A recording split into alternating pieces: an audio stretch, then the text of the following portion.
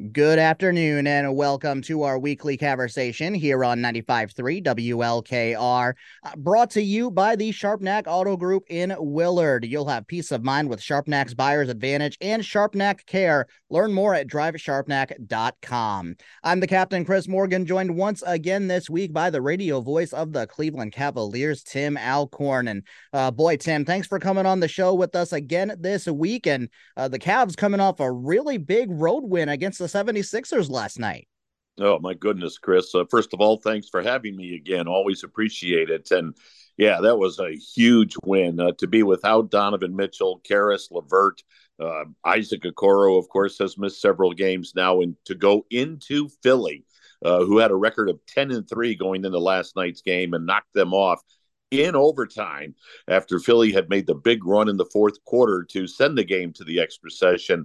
That's a huge lift for the Cavaliers. Now, the challenge is you got to come right back 24 hours later on a back-to-back and take on a red-hot Miami Heat team tonight. But terrific win for the Cavaliers last night. And I'll tell you what, Tim, I really think the moment that stood out to me the most from last night's win, it was the last second shot in overtime from Tyrese Maxey. Came off of a screen over on the right wing. It kind of caught Jarrett Allen kind of in the middle of no man's land, but just a fantastic shot contest from him to force Maxey to kind of contort his body to a way he didn't really want to on that shot.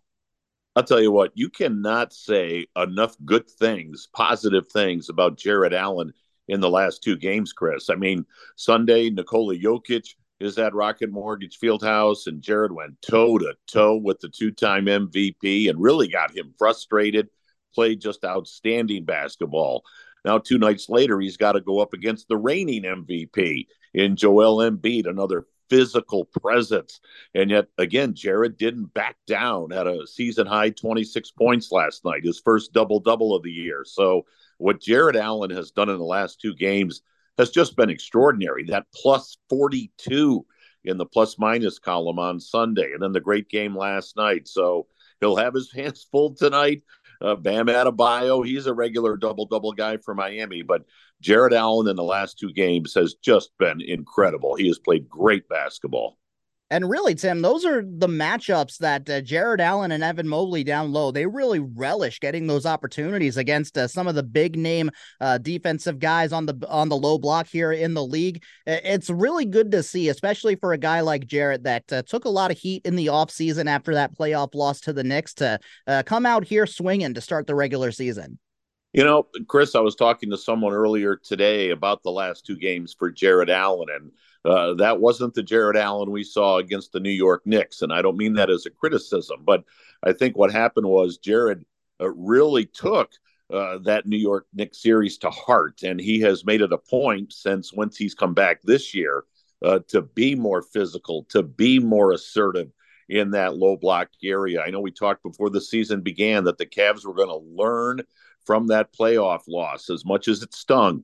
And Jarrett Allen learned that I've got to be more physical. I have got to take it to guys and let the chips fall where they may when that happens. And so, boy, he has certainly come out here these past couple of games and played outstanding. And as you said, that's a great term. He has relished these matchups with these outstanding big men. Talking with the radio voice of the Cleveland Cavaliers, Tim Alcorn, on our weekly conversation once again this week on 95.3. And not only was last night over Philadelphia a big regular season win, Tim, but also keeping that possible trip to Vegas for the in-season tournament alive for you.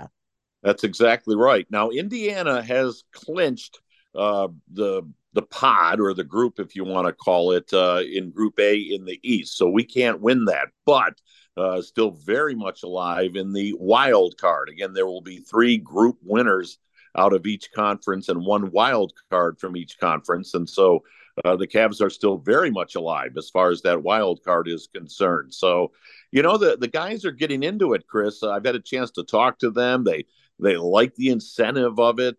They're ultra competitors no matter what they're doing. And so they like the idea of playing for a cup, the NBA Cup as it's called. So that was a big win. And it does keep those hopes alive as far as a trip to Vegas is concerned. One more in-season tournament game within our group with Atlanta next Tuesday, and all of a sudden there'll be a lot on the line. And Tim, I really think early on in the regular season, it was kind of a feeling out process with these in-season tournament games. But you kind of get the feeling now, the last couple of weeks, as things have kind of settled in with that, it really helps bring even more of a playoff atmosphere to some of these regular season games. It does. Aside from the floors, it's been fun. The floors are. I hope that's something they take a look at, and I'm sure there's several things. This is the first year for it. They'll tweak. They'll say, let's change this or alter this a little bit. But to your point about the competitiveness and having a playoff type atmosphere, you're right about that. And I think if the Cavs go into that game on Tuesday with Atlanta, knowing that a win would put them into that knockout round, would earn them that wild card spot, you'll see them amp it up a little bit. So it has served that purpose. I agree with you on that. Aside from the fact, hey, those games count. The Cavaliers went to 8-6 with that win last night. So not only kept them alive in the in-season tournament, but it's a big road win just as far as the overall regular season was concerned. And now they come back home for the back end of a back-to-back here against the Miami Heat this evening. We already talked a little bit about that matchup down low with Bam Adebayo going up against guys like Jarrett Allen for the Cavs here. But the other part of that as well, Max Strus getting his first action against his former team tonight. Man, I'm sure the juices will be flowing. I mentioned all these guys are competitors, and there'll be a little added competitive fire to Max's game tonight. Listen, he loved his time in Miami. He'll tell you that. He had a chance to play for one of the great organizations in basketball and for one of the great coaches. I think he's often overlooked in Eric Spoelstra, but what a great addition he has been to this Cavalier team. He has just been sensational through the first 14 games. So, yeah, I'm sure we'll see a little extra energy out of Max Strus tonight. Should be a fun game. Again, a tough one. Miami's playing really well. Not only playing really well, but of course, coming off that NBA Finals appearance against Denver in the last season. So they always say to be the best, you got to beat the best. The Cavs did that against Denver on Sunday and now get a chance to take down the runners up here in Miami tonight, Tim.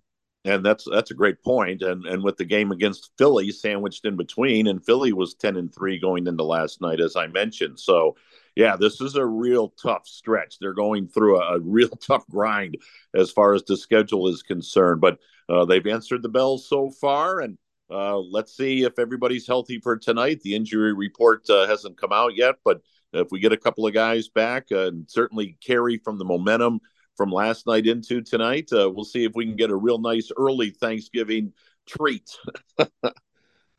That is our weekly conversation brought to you by the Sharpnack Auto Group in Willard. You'll have peace of mind with Sharpnack's Buyer's Advantage and Sharpnack Care. Learn more at drivesharpnack.com.